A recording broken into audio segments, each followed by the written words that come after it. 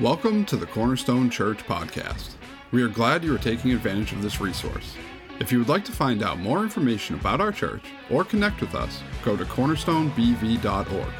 You can also check us out on our Facebook page at CornerstoneBV. We hope that the message today impacts your life and draws you closer in your walk with Christ. Amen. All right. Good to have a seat. How are we doing this morning? Beautiful day. We're glad you're here with us. I'm going to throw the first slide up there because we come to the end of chapter 4 in our Acts series, and I got thinking about fuel. Anyone else thinking about fuel these days? Right? I never used to be that guy. It's 2 cents cheaper there. I'm turning into that guy. I don't know what it is. Well, I do. Right? When I'm putting my you putting the last bit of gas in your car, you kind of jiggle it as much as you can to make sure every single drop, and then one goes on the grill. I can't afford that drop, right? So good thing about fuel, but specifically when it comes to the mission that Acts is all about, right? The mission of the gospel to go to the ends of the earth.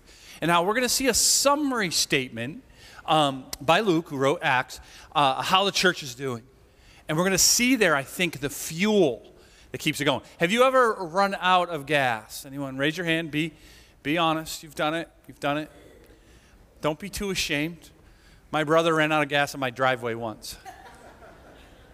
I know. Those kids are over there. Yeah, they remember. They were younger. But, snowstorm. He turned the automatic starter on, forgot. And for 15 minutes later, he went out, and the car was dead, right?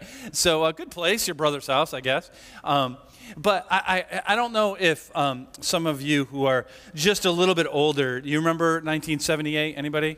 Oh, yeah, you're proud. The blizzard of 78, right? I remember it, too. I was 3, okay? I remember. This is a picture of 128. Now, I don't know about you, but I've been on 128 on a good day. It kind of looks like that, right? Minus the snow. But this is what it looked like. And what happened was they just got so stuck there that they were all running out of fuel. They didn't have the fuel, so they had to abandon their cars so they wouldn't freeze to death, right? And get out of there and get their cars like a week later. But I like that picture as an example, because it doesn't matter if you got the greatest car that everyone is jealous of, right? That everyone's like, oh, I wish I had a car like that. But if you run out of fuel, what good is it? It's just stuck. And I think that churches can end up like this, stuck, not carrying forth the mission that Christ has given us.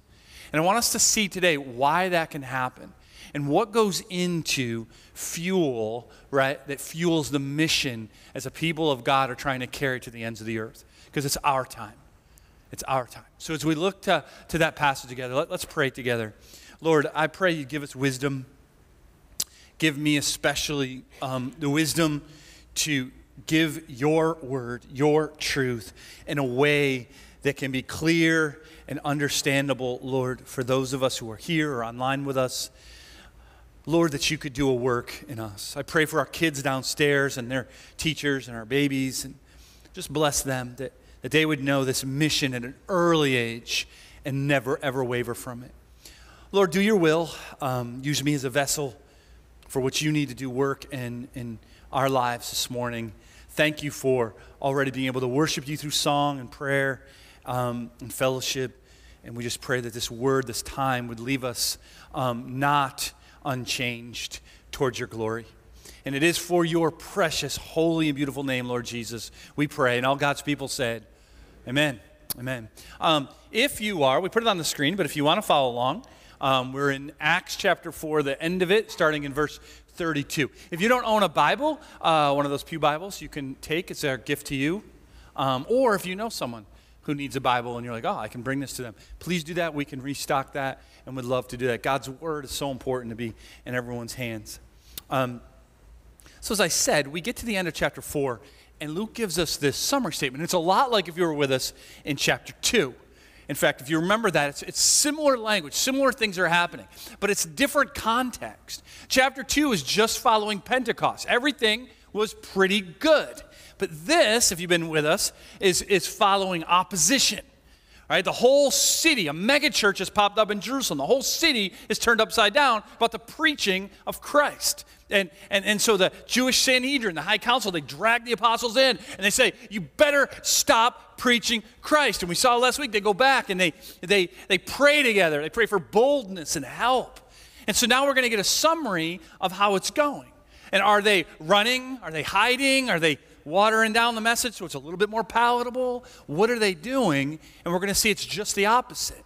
The mission is continuing to carry on, and I want us to see that fuel. So what I'm going to do is read that summary with a little explanation, and then just see how that, what fueled them should and must fuel us today. Okay? So starting in verse 32, Luke says this.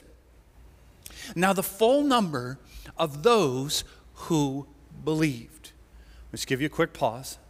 All right, that phrase, you see full number, in the Greek language that he originally wrote it, it just means a ton of people. Like a big number. Thousands of people have come to Christ. They believe. They're in Christ. I want you to think about what that might look like. Now, they have something in common. Like almost all of them have a common Jewish heritage, right? And are now in Christ. But other than that, when you get thousands of people in the same space, and you look around, you see a ton of differences, right? Tons of them. You got old, you got young, you got teenagers, you got babies, you got kids, you got, we remember from Pentecost, we got people, all kinds of different first languages, right? We got, that means different cultures, different likes of food, different styles of music that people like. All these differences of experiences and culture and likes and dislikes, all that can cause mess. Wait till it goes to the Gentiles. Just gets worse, right? All of this, that's when he says great number. That's what you got to picture. Like not just 15 people that all look alike. And you get these thousands of people, and this is what Luke says. They were of one heart and one soul. And no one said that any of the things that belonged to them was his own. But they had everything in common. You might remember, similar thing in chapter 2. It's still happening.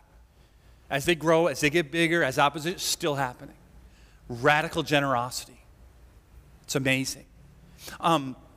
I think as we look at this, we remember, just as we said back in chapter 2, that this is not forced communism, right? Like to join the church, you got to give up all your possessions, like a monk in a monastery or something like that. You still owned stuff. It was still yours. You just didn't look at it that way, right? What we're seeing is craziness crossing socioeconomic barriers that normally they would never cross. Poor people and rich people, they don't mix together. And yet here, it's like, God's blessed me, you need it, have it. And that's what's happening here. The power of the gospel, as we will see. And that's what he gives us in verse 33. He says, with great power, the apostles were giving their testimony to the resurrection of the Lord Jesus. And great grace was upon them all. Now just picture that. Great grace. So the main message is the power of what? The gospel. Right? This is the gospel. Now their focus was on the resurrection. And there's a reason for that. They certainly talked about the cross, but this is only, a number of months after those events. These people heard about Jesus. It was front page headlines that Jesus had died, the most gruesome, accursed death anyone could die. Horrible. No one would ever want that, right? And so that seems like real bad news. So they constantly were like, yeah, that happened. But guess what? 3 days later, he rose. He's alive. And we saw him. Over 500 saw him. And so they were giving that testimony that he's a victorious king over sin and death for all who would believe. And so the power of what's happening here is the gospel. And I want you to notice that phrase, great grace. A better translation, in my opinion, is mega grace. Mega is great. We use the word great for a lot of things. Mega. Can't measure it, can't possibly weigh it. So much that it's just incomprehensible how much grace fell upon them because of the gospel. All right, he keeps going. And this is what happened because of it. There was not a needy person among them, for as many as were owners of lands or houses sold them and brought the proceeds of what was sold. And they laid it at the apostles' feet, and it was distributed to each has had any need. So you see sort of an organization of it that a lot of times, I think needs were met individually, of course, but sometimes we're just like, I feel called to just give, and I know the apostles have a better idea of who might need, and so we'll bring it to them and they'll distribute it. The apostles clearly, at this point, were in charge of that, but they had to delegate that out. We'll see that in a little bit later, right? It was a little too much to be preaching and be in charge of that. But you see this process of radical mega generosity. Right? Crazy generosity of coming. What it is a fulfillment all the way back Deuteronomy 15, where God's like, he wants his people to know that no one has a need. No one has a need. That people say, oh, God has blessed me so that I might bless you. And that's what was happening. It wasn't just a pie in the sky, sort of like, wouldn't that be awesome? Maybe someday in heaven. Like, it wasn't perfect. We're going to see next week. It was definitely not perfect. But overall, it was an amazing, powerful demonstration of unity and generosity. And so to finish off his summary, he gives us an example of someone who did that. And it's a hinge verse to next week where we'll compare Barnabas and Ananias and Sapphira. We'll get to that next week. But this Joseph, right, who was also called by the apostles Barnabas, which means son of encouragement, a Levite, a native of Cyprus, sold a field that belonged to him and brought the money and laid it at the apostles' feet. If you ever notice, Luke loves to, like a great author, to introduce future main characters early on in the narrative. He does that with Paul, right? He'll do that in a little bit. And so he did that with Barnabas. So we're like, oh, who's this guy's name? It's Joseph. They call him Barnabas. Nickname Encourager. I don't know about you, but I've had a lot of nicknames. Never Encourager, Let's just call him Encouragement. He's such an encourager. How awesome would that be, right? That was him. And so he introduces him, and he'll be eventually a great link of the gospel from the Jews to the Gentiles, as he'll encourage and be a companion of Paul. But here we just simply see him as an example of this unity and generosity. He sells a field, and he brings the proceeds, and he lays them to the apostle and says, give it to someone who needs it. Give it to someone who needs it. And so the summary is over. And what I want us to think about is, okay, if that's the mission, ends of the earth, gospel mission, what's the fuel? We don't want to just have pretty buildings, right? We don't want to be this, stuck, right? We want to move it forward. What's the fuel? That summary gives it to us. The major portion of that fuel, right? Let me give you back to verse 33, right? With great power, the apostles were giving their testimony to the resurrection of the Lord Jesus, and great grace was upon them all. Huge part of this fuel, right, is mega grace. Is to understand, to never forget, to keep going back and going back to the well, to the waterfall, however you want to think of it, as mega grace. What God has done for me cannot be counted. It cannot be measured. It cannot be compared, right? I was lost, not sort of lost. Maybe I'd find my way back. I was gone. I was dead. I did not deserve anything. You did not deserve anything, despite what your kindergarten teacher told you, all right? The Bible says you had no hope, and yet God sent his only son to die for you. You see, what happens, okay, is I think churches get stuck there because they lose sight of mega grace. You won't see Pastor Bob here this weekend. We loaned him out to be on another church assessment team there in Tingsboro this weekend, ministering to a small church that's struggling and needs some help. I don't know much about that specific church, but I got thinking about when we do those assessments, we do surveys and people can comment on things about the church. A lot of times it's negative when they're in that situation. Or we do interviews. We invariably end up we hear things like this. 15 years ago, I didn't agree with the decision they made to spend money, and I haven't really been involved since. I don't know why she gets to be in charge of what flowers get put in the sanctuary. I'm just still so furious over the fact that the order of worship used to be printed in the back of the bulletin. Now it's in an insert of the bulletin. right? Imagine, so we hear those things, and it's like you wonder why you're stuck. I mean, there's a lot of, they love Jesus, they want to follow Jesus, but the church is stuck in their own wallowing of their opinions and what they think they deserve.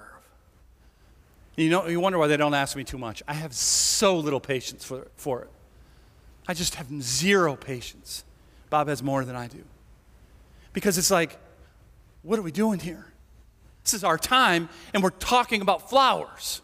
We're talking about what color you painted a wall. And this is not made up stuff. Here's what I think happens.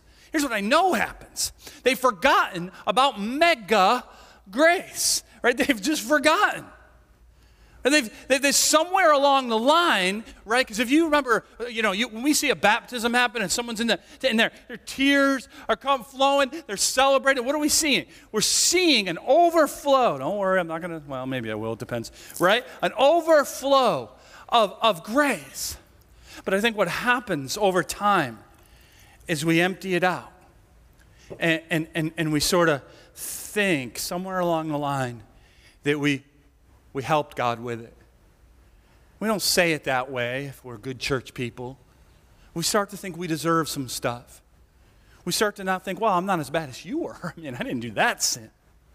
Especially if you grew up in the church. Our students here, you get bored with it, you start thinking, oh, maybe the world has something.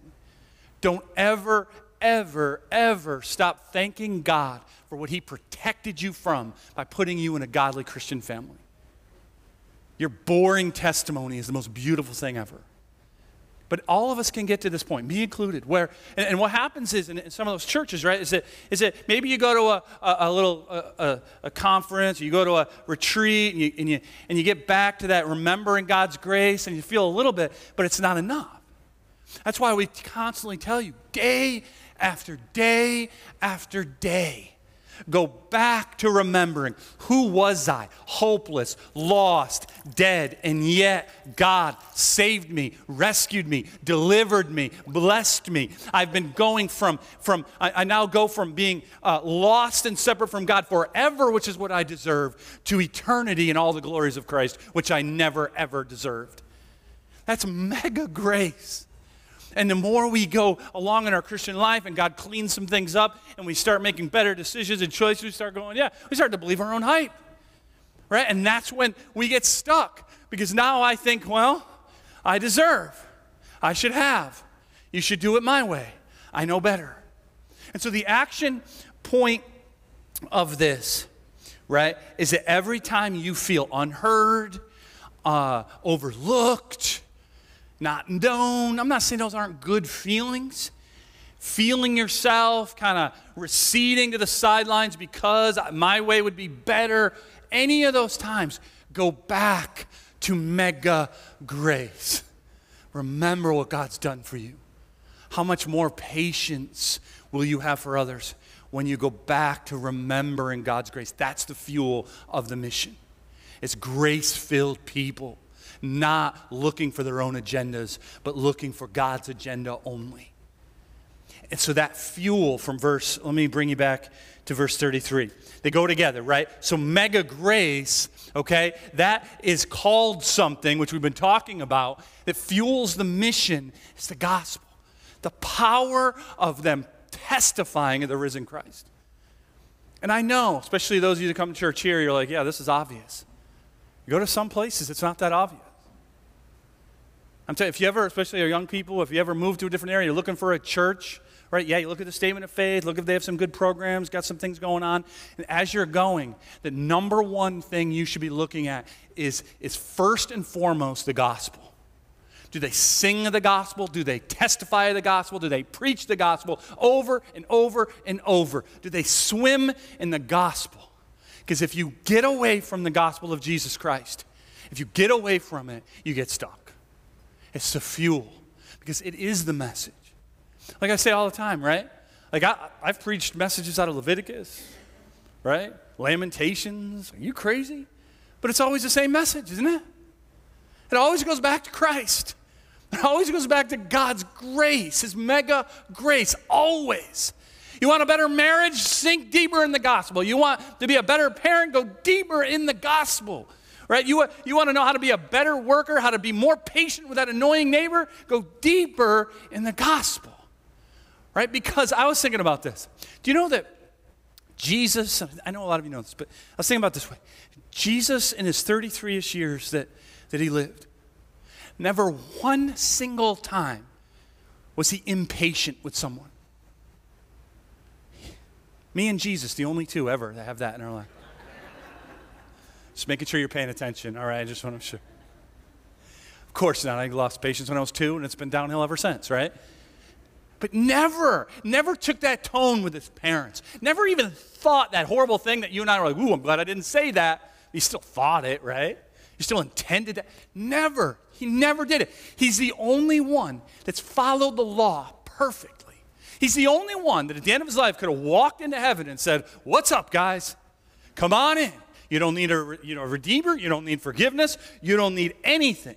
You followed it perfectly, and instead of walking into heaven, he walked instead, or limped, or was helped to the cross where he took your place, where he died a gruesome death that I should have deserved. He took every sip of the wrath of God that we deserve for all of eternity. Why? So that you might have life. He rose. That's what the power of the gospel. He rose. And so that we might as well. He conquered sin and death. He was the only one that could because he lived that perfect life. And so that's why, right? That's why we sing Amazing Grace, how sweet the sound that saved a wretch like me. I once was lost, but now I'm found. Was blind, but now I see. Was blind, but now I see. You cannot out-sin the cross. There is nothing in your life that's beyond the mega grace of God if you will just repent and believe. Maybe you just needed to hear that today. Maybe you always thought there was a barrier. You had to become religious or you had to do certain things. No, you must believe. And God's mega grace pours out on you for all of eternity. That's the fuel. If a church gets away from constantly preaching that, me ever assuming you know that. I know most of you know that. I know it. You need to hear it. You need to hear more than just Sundays, right? You need to preach it to yourself. You need to pray it, proclaim it, sing it constantly. Because our human bent is to start thinking we deserve or we're a little bit better than we are, and you got to go back to it. And as soon as you do that, you say, man, I love this gospel so much, I want others to have it. And it fuels the mission of believers and the believers' family, the church. Now, as we look at that summary, that fuel, think about it like when you have to add a little oil, for especially the small engines, like there's a little of this, a little of that to make sure it's the right fuel.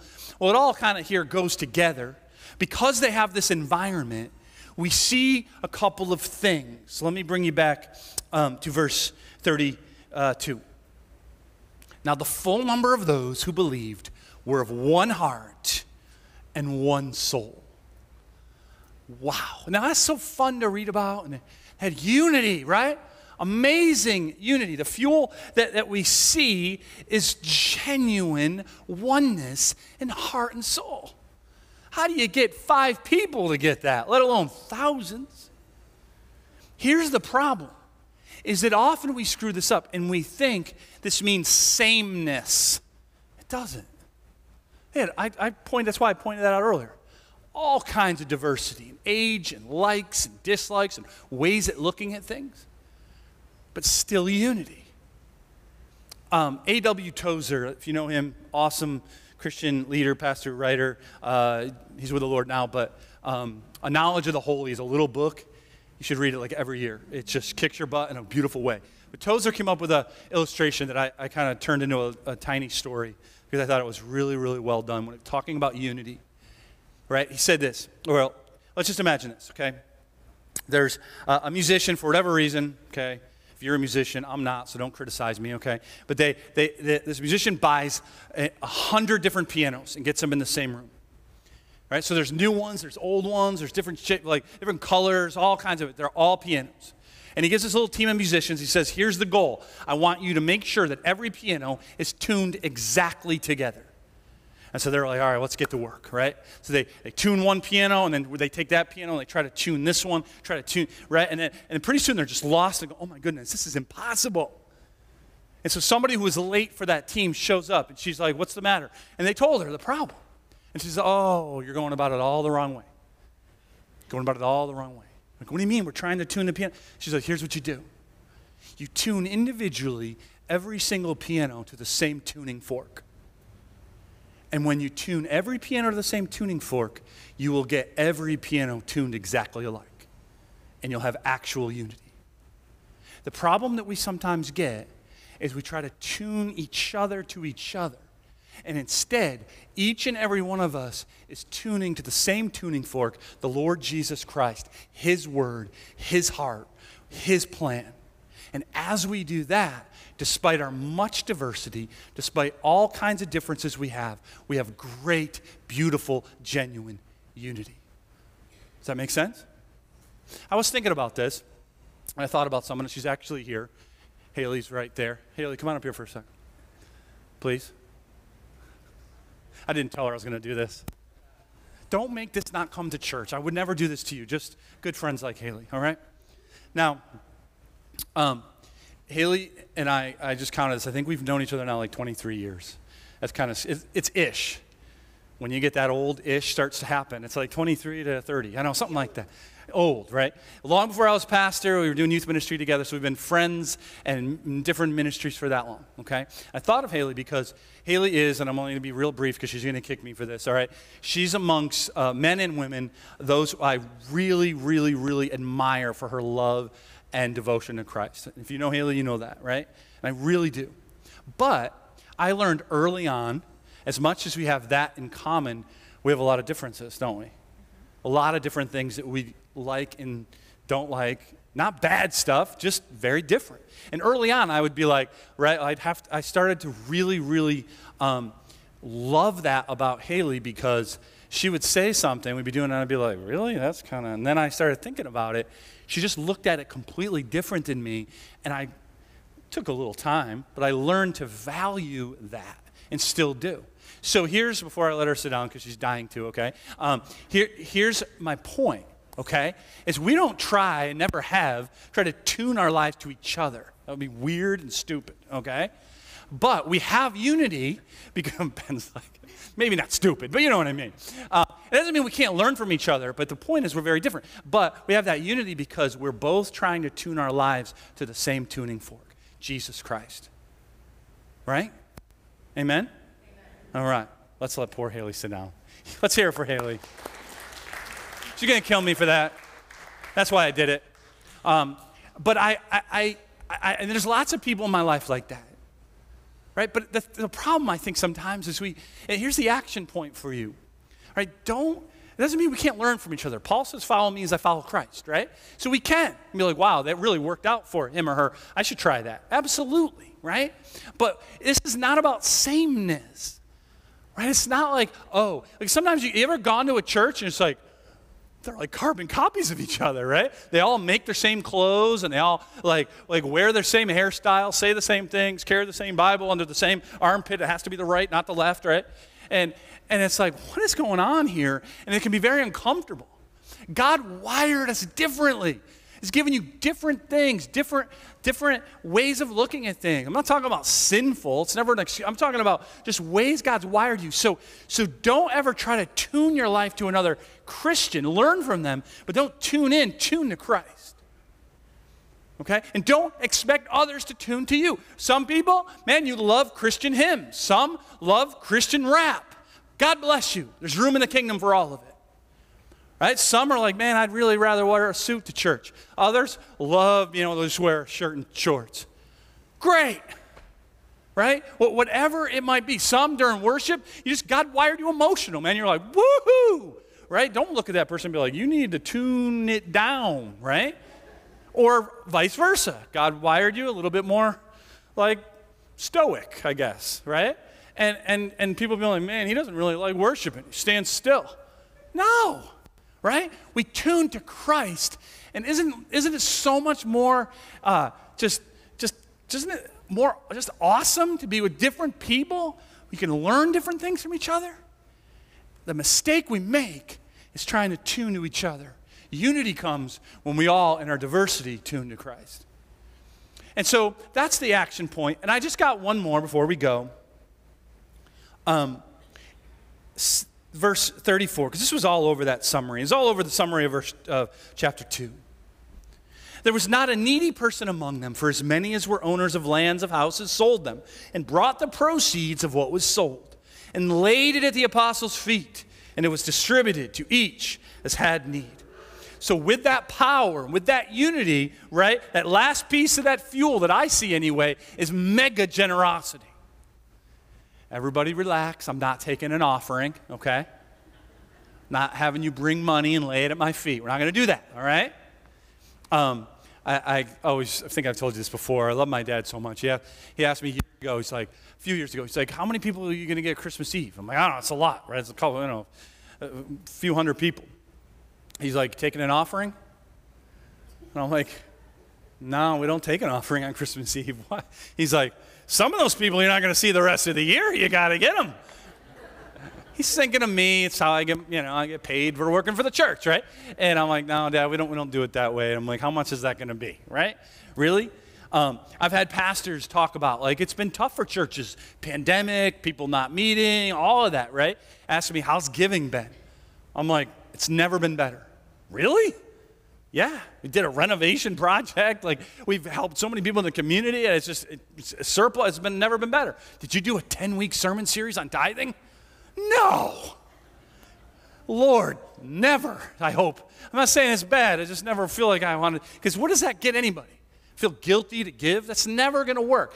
I've always seen that we deal with giving as the scriptures deal with it, which is a lot, but we talk about generosity, and people are generous when you're on mission for Christ. When you get the power of the gospel and you so much want to see others, suddenly, boom, you're generous without even thinking. Right? I remember there was a family who came alongside another family, just did it on their own, and they said, we're going to pay your bills for this whole month. Some of you want to sign up for that? Which one? Which end? Well, they never, that wasn't a formal thing, right? Just a few people knew about it. God knows about it. So that was happening.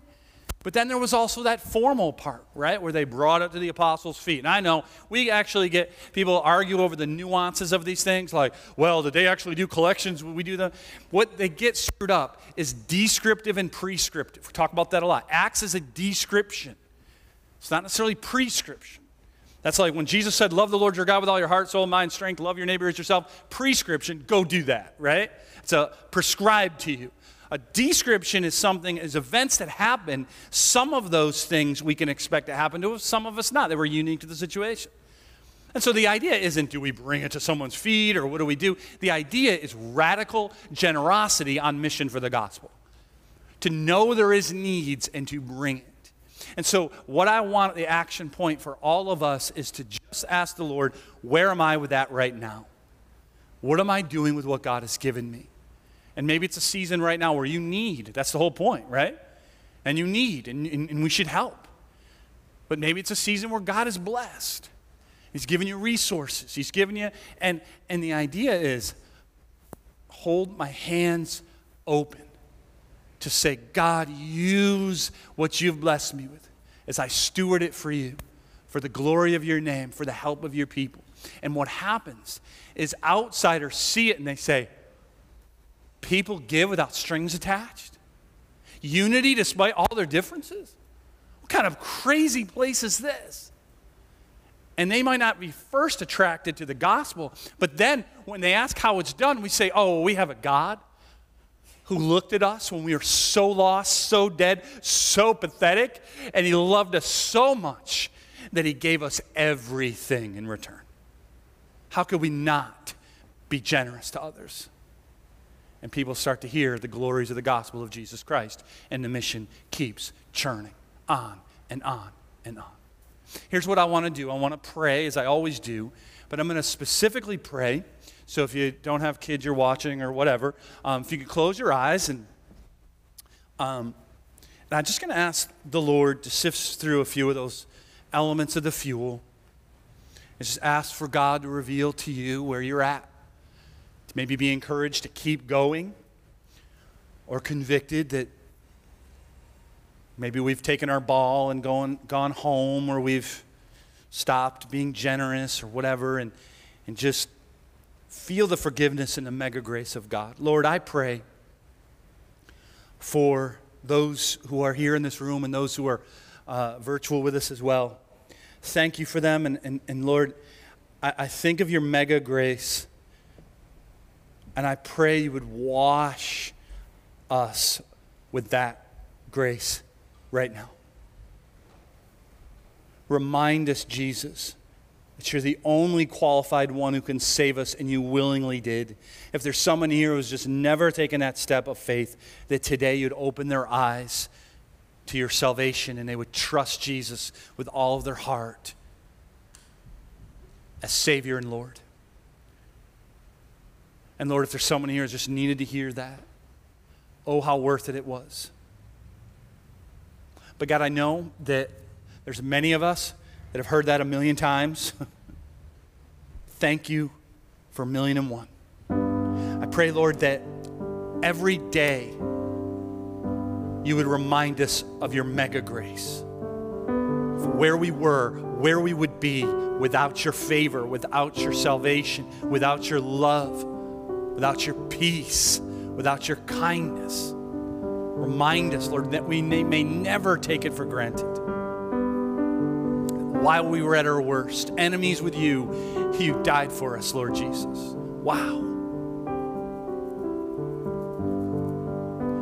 So, Lord, I pray for anyone here who's been feeling neglected or feeling overlooked or feeling like they're on the fringes and it's getting to them.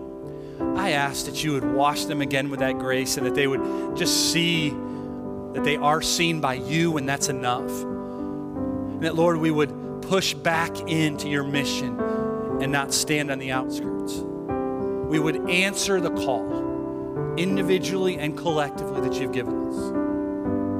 And lastly, Lord, that we would be a generous people with our time, our affection, our treasures, the things you've given us, that we would be an open-handed people.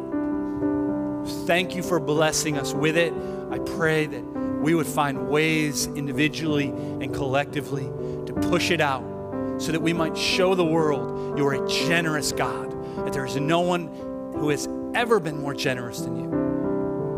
Work that in our hearts and minds and lives. We praise you and give this to you for your glory, for your name above all names, Lord Jesus.